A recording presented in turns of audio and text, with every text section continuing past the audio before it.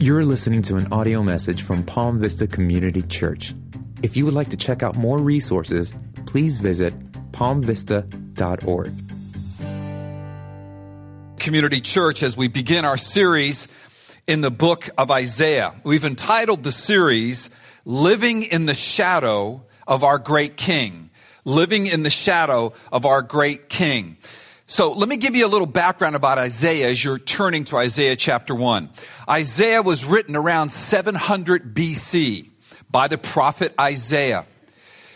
The children of Israel, the nation of Israel, had been in the land for about 700 years. About 1400 BC, God gave the promised land to his people after they came through the Exodus. And now 700 years later, God is speaking to those people, and he's reminding them of something that he said to them 700 years earlier. For you see, 700 years earlier, God had Moses write Deuteronomy to his people. And this is what he said to them. When you go into this land that I gave you, don't forget me. Don't worship the gods and the idols of that land. When you go into that land, remember my covenant with you. Because if you don't, then I am going to come and remove you from that land. I'm going to come and I'm going to visit you with my judgment and my wrath. I am going to call the heavens and the earth to testify against you if you break my covenant. And today is that cosmic court date. In fact, that's the title of the message this morning.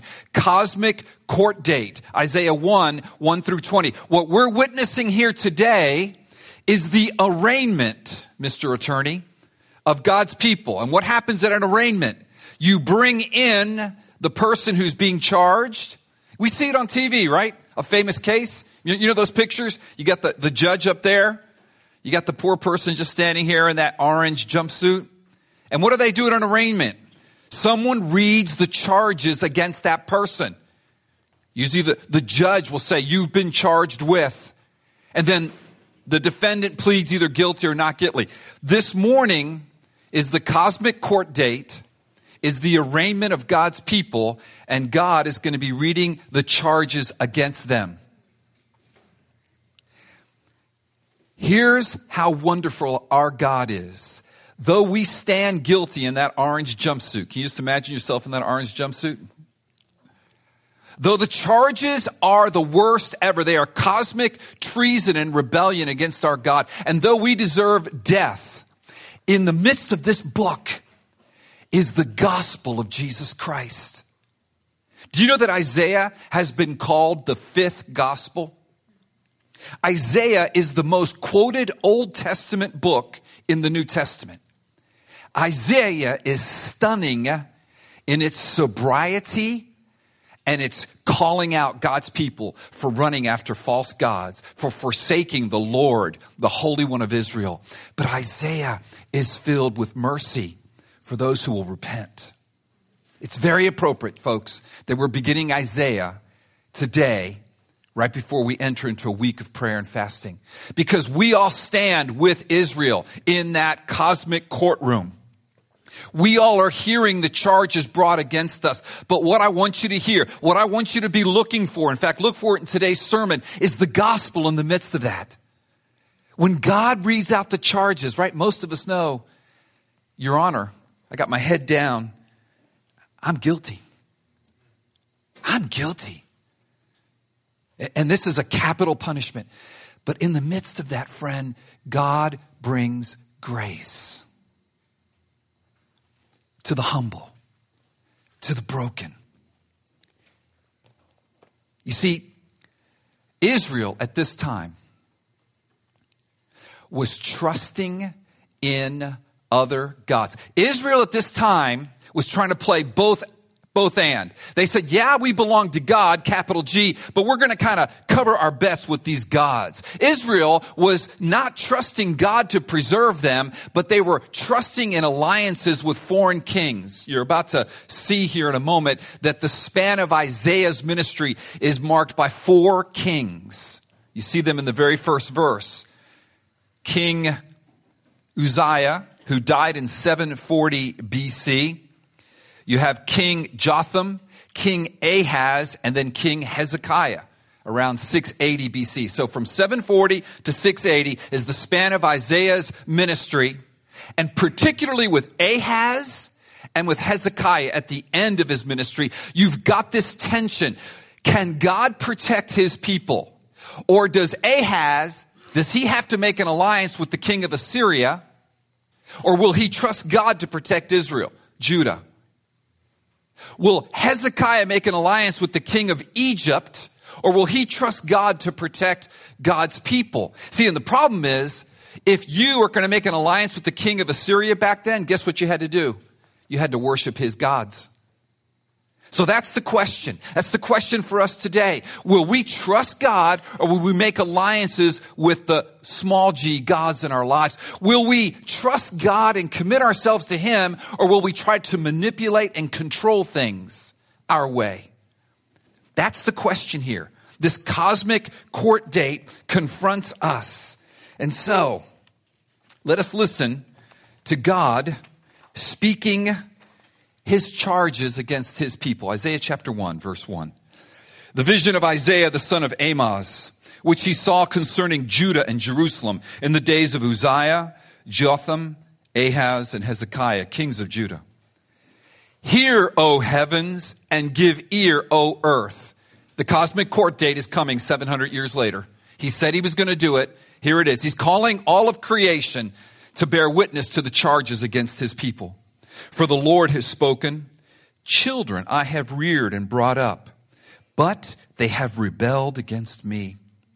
The ox knows its owner, and the donkey its master's crib, but Israel does not know. My people do not understand.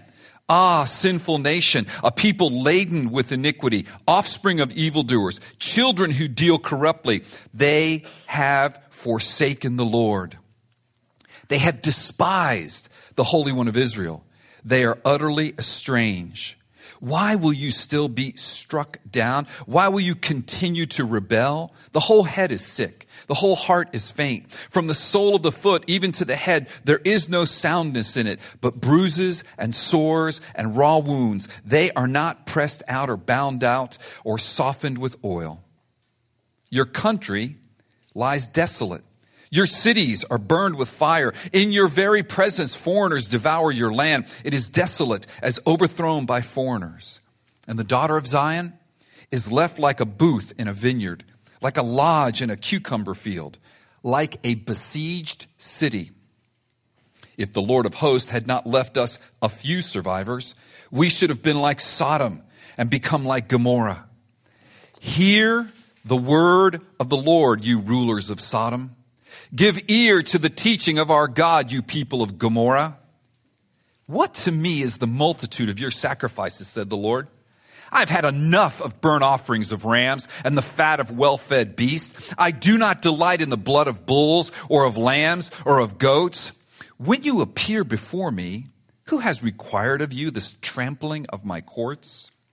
Bring no more vain offerings. Incense is an abomination to me. New moon and Sabbath and the calling of convocations. I cannot endure iniquity and solemn assembly. Your new moons and your appointed feast, my soul hates, and they have become a burden to me. I am weary of bearing them. When you spread out your hands, I will hide my eyes from you. Even though you make many prayers, I will not listen. Your hands are full of blood. Verse 16. Wash yourselves. Make yourselves clean. Remove the evil of your deeds from before my eyes. Cease to do evil. Learn to do good and seek justice. Correct oppression and bring justice to the fatherless and plead the widow's cause. Come now. Let us reason together, says the Lord. Though your sins are like scarlet, though they shall be as white as snow. Though they are red like crimson, they shall become like wool. If you are willing and obedient, you shall eat the good of the land. But if you refuse and rebel, you shall be eaten by the sword, for the mouth of the Lord has spoken. Here is the message of God to us today, church, as we stand in that cosmic courtroom. Repent and return to your holy King, that you might live under his benevolent rule. Repent and return to your holy King, that you might live under his benevolent rule. Point one, God's charge against his people. In verses 2 through 9, we hear God's charge against his people. He calls heaven and earth to bear witness against them. It is a charge of cosmic treason. It is a charge of rebellion. Look at verse 4, the first part of verse 4. Ah, sinful nation. There's a grieving in Isaiah's heart. A people laden with iniquity, offspring of evil doers. God's people are a people, they're a nation, and God's people are a family, offspring. But they are laden with sin. They are filled with guilt. They are sinners and they're guilty. He goes on. They have forsaken the Lord. They have despised the Holy One of Israel. This is the charge. It's the charge of rebellion.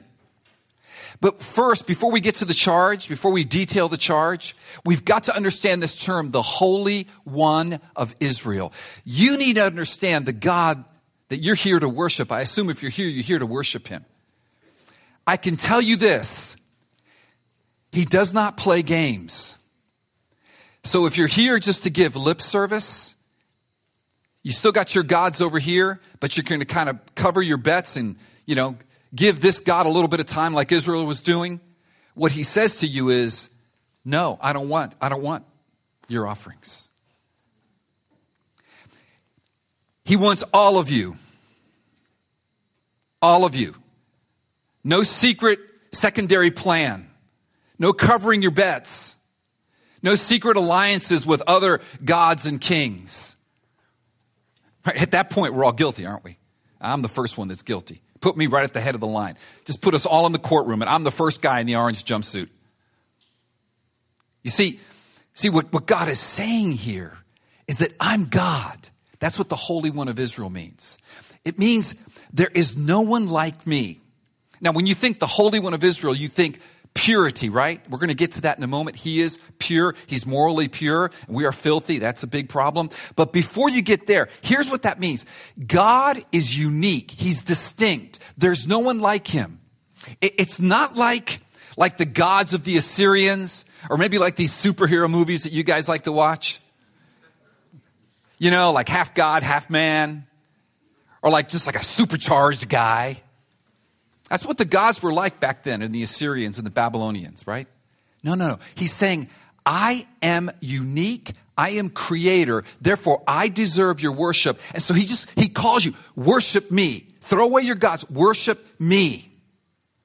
Secondly, the Holy One of Israel means that he's morally pure. And the problem is that we're filthy. So we have a problem here. We have a morally pure God that commands us to worship him and to be faithful to him. And we have a people that has rebelled against his God, their God. And we stand with them. I love this quote from Oswalt, who is a theologian that I would trust, and I would commend his commentary. He tries to explain to us this charge of rebellion. But your honor, I'm not guilty because I didn't rebel, and Oswalt will come forth and he's going to give us an argument right here. He's going to give us some data. He's going to give us facts. To attempt to control one's own destiny implied denial of God. Whoops. In America, we're the land of manifest destiny. If you're an American, or if you came to America, apart from Christ, you came here, it's because you can be your own person. I will chart my destiny. Follow your heart. Yes, right to hell. You can't. And if you persist in it, you are denying God. No, wait, I'm not guilty, Your Honor. No, but you are, and I am. Again, I'm first in line here. To attempt to control one's own destiny implied denial of God, but acceptance of God's way meant a frightening relinquishment of power. God's driving, and we're climbing over the seat trying to grab the steering wheel from him. I don't like to not be in the driver's seat. But he's God, Exhibit A, the Holy One of Israel. He's not like you. Thank God. As a good friend of mine once said, thank God for God. That makes sense, actually. Who else are you going to thank? Typically, they try, now he's speaking of Israel and us, typically they try to keep both God, capital G, and the gods with unhappy results. I'm a Christian, but just in case, I'm going to withhold some of my income from the IRS. I'm a Christian, but just in case, I'm going to hook up over here because I'm lonely. Fill in the blank with whatever your just in case is, whatever your little G is. That little God you go worship in your closet when no one's looking. Like your functional go-to God. You understand what I'm saying? For the most part, this is crucial, church, because the religious among you are freaking out right now. For the most part, how can he talk to me that way? For the most part, they did not consciously abandon God. Here's the trick. You don't think you're consciously abandoning God. But their attempt to keep both gods, I trust you, Lord, but I'm actually in control. I trust you as long as you do it the way I think you should do it. Trying to keep both amounted to abandonment. That's when they say they forsook God. They don't even know their owner. The ox knows the owner, but my people don't know their owner. Even the animals know their owner, but you are behaving more poorly than the animals. It amounted to abandonment and was in the eyes of the prophets, and I would say to Oswald, more importantly, in God's eyes, rebellion. And look at the results. Verse 5.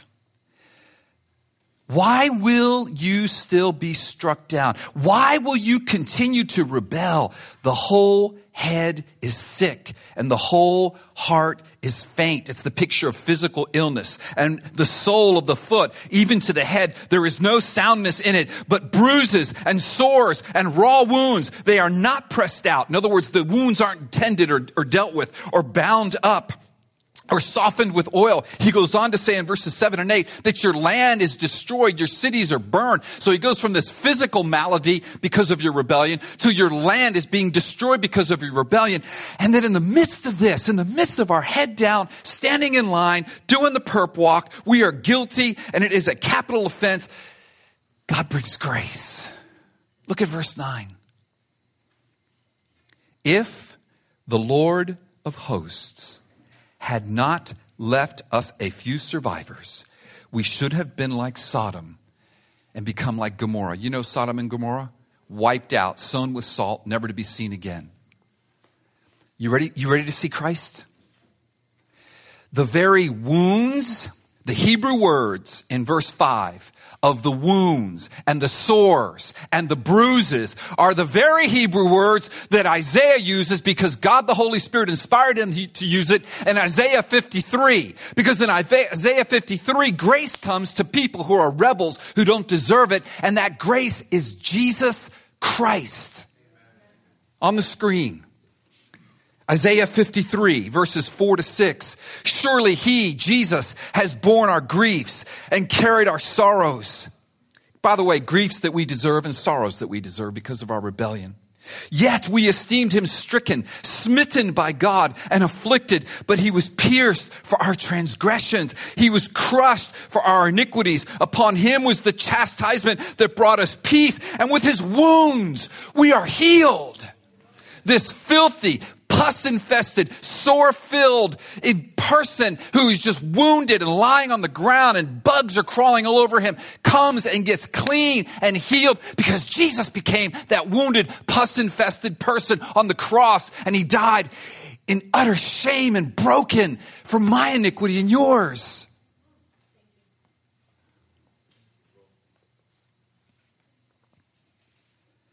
All we like sheep, verse 6, have gone astray. Yeah, we're all in that line. We've turned everyone to his own way, but the Lord has laid the iniquity on him, the iniquity of us all God's elect. Point 2, God's claim on his people. In verse 10, this whole passage turns. I want you to look at verse 10 because there's a parallel phrase there that matches verse 10 with verse 2. Come now, hear the word of the Lord, you rulers of Sodom. Give ear to the teaching of our God, you people of Gomorrah. That's Israel. In verse 2, he's saying all of creation, cosmic courtroom, all the witnesses come, hear my charges against my people. And now in verse 10, he says, you, my people, who are like Sodom and Gomorrah, hear my words. Oh, friends, hear his words this morning.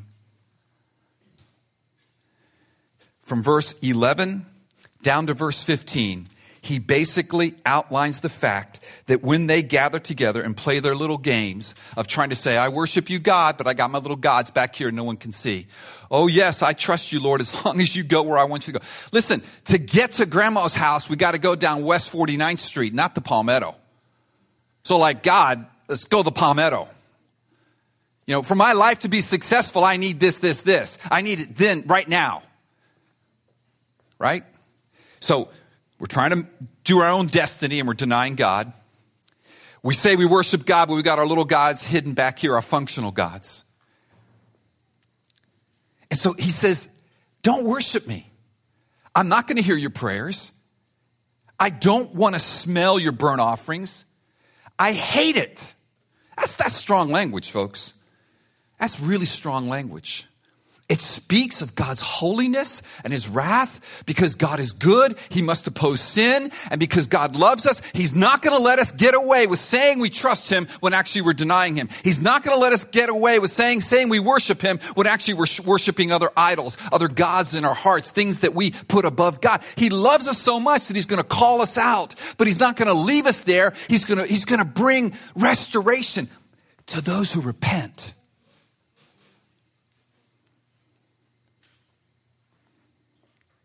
He changes me, so I want to follow him. But I still got those pesky gods and idols back there. We're not talking perfection. We're talking a heart direction that says, oh, you who took my wounds and healed me, help me. I'm caught yet again.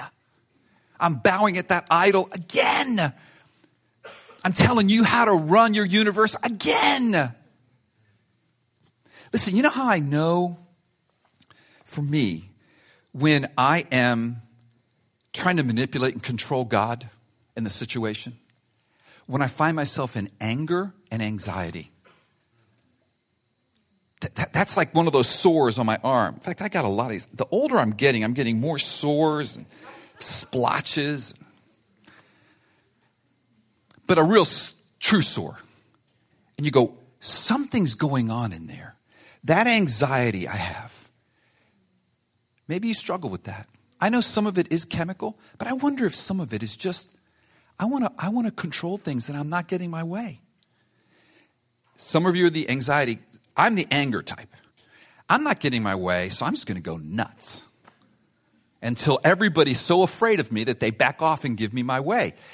The problem is God doesn't play that game.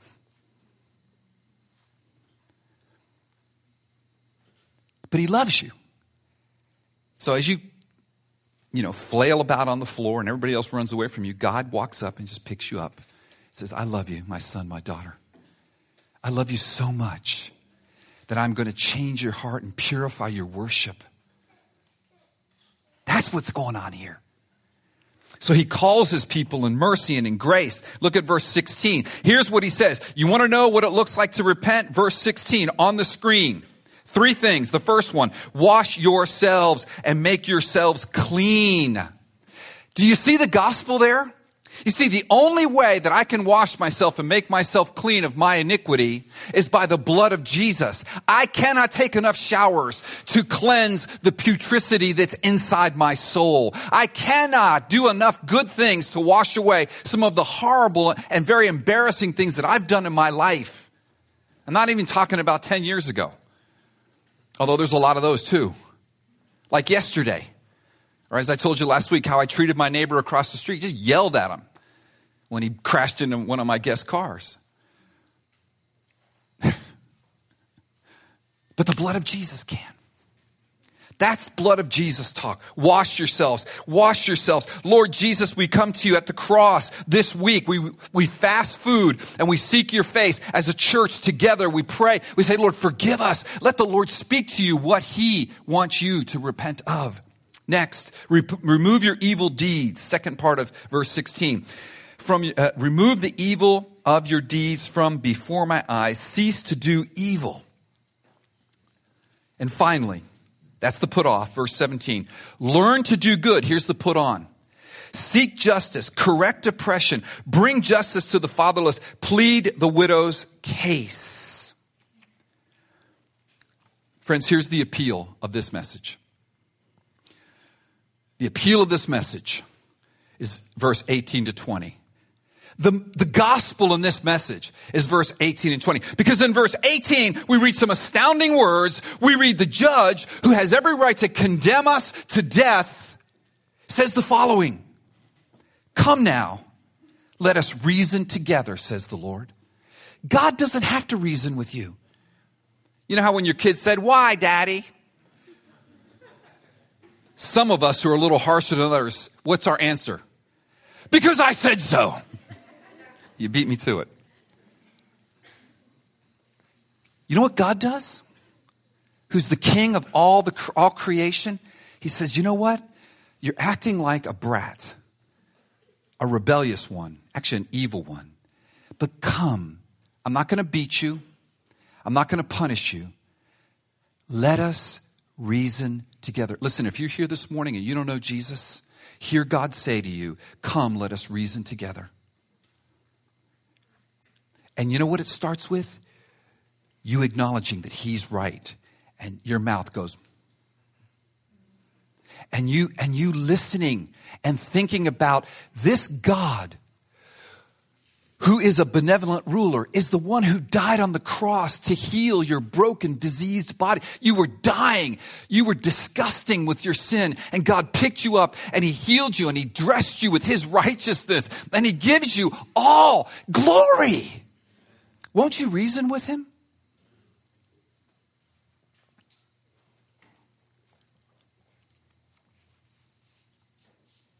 Though your sins are like scarlet, they shall be as white as snow. Though they are red like crimson, they shall become like wool. This is cross of Jesus Christ language. If you are willing and obedient, you shall eat the good of the land. But God is serious about righteousness. But if you refuse and rebel, you shall be eaten by the sword. The story of Isaiah is they refused and rebelled and they were eaten by the sword. We're going to read about this. We're going to study it. For thus says the Lord. That's what it ends with. For the mouth of the Lord has spoken. God is speaking this morning. It is my mouth, however imperfectly. This is God's word.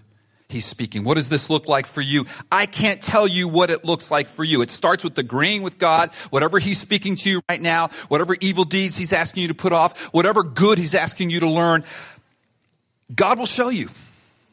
He'll show you what it means to stop trying to control and manipulate him and everybody else around you and really accept his lead. He's going to show you those gods that you don't even know you had, that you were trusting in. Not God, capital G, who deserves to be trusted in, the Holy One of Israel, but all the little g gods, the kings of Egypt and Assyria for you. And he's going to give you the grace to slowly get rid of them.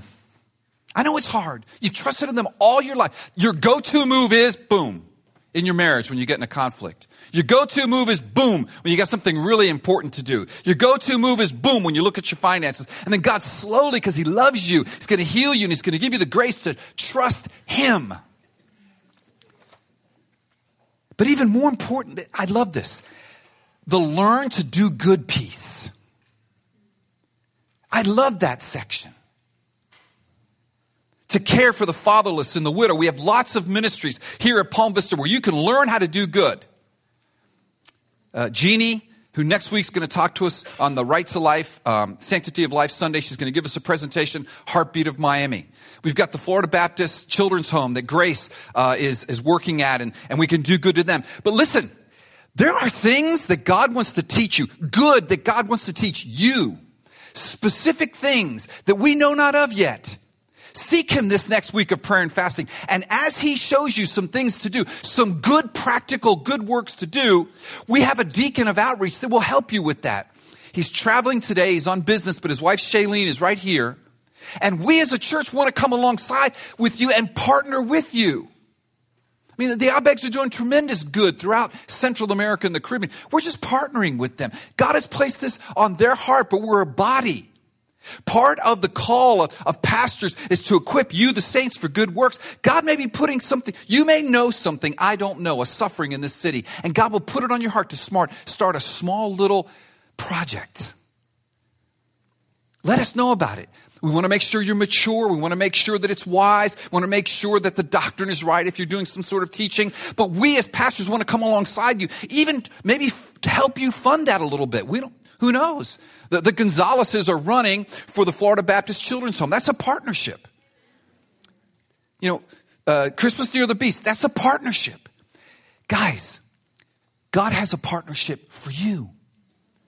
You can reach your world in ways I can't. I don't know your world like you know your world. This is exciting. When this starts happening, we start living the gospel. And we do it as broken people who say, I'm the first guy in the perp line, but God has cleansed me. And I'm learning how to do good. And I'm trusting God. And the gospel's at the center. Man, this is a church with legs that is serving the community. And that is God's will. You guys are beautiful. I know. We all got some scars, don't we?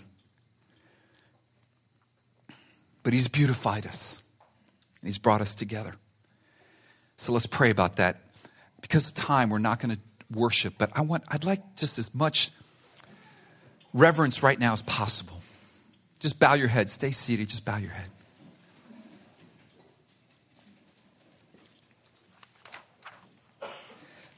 Lord, I just thank you that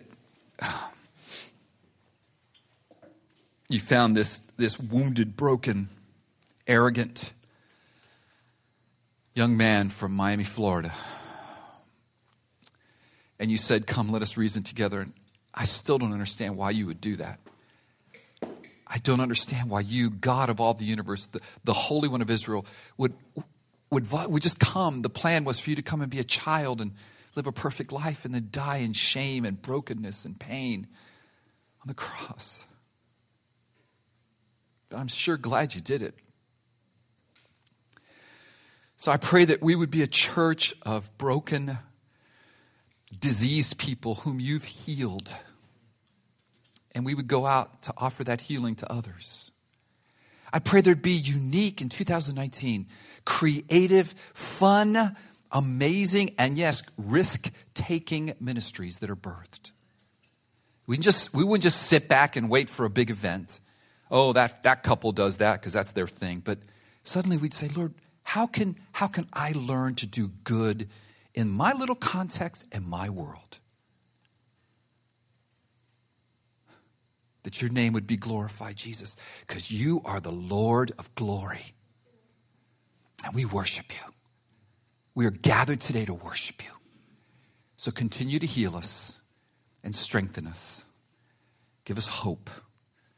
Lord, we pray this in Jesus' name. Amen. Thank you so much for listening. If you'd like to find out more resources or see how you can donate to this ministry, simply visit palmvista.org. And be sure to subscribe so you can stay up to date with upcoming teachings.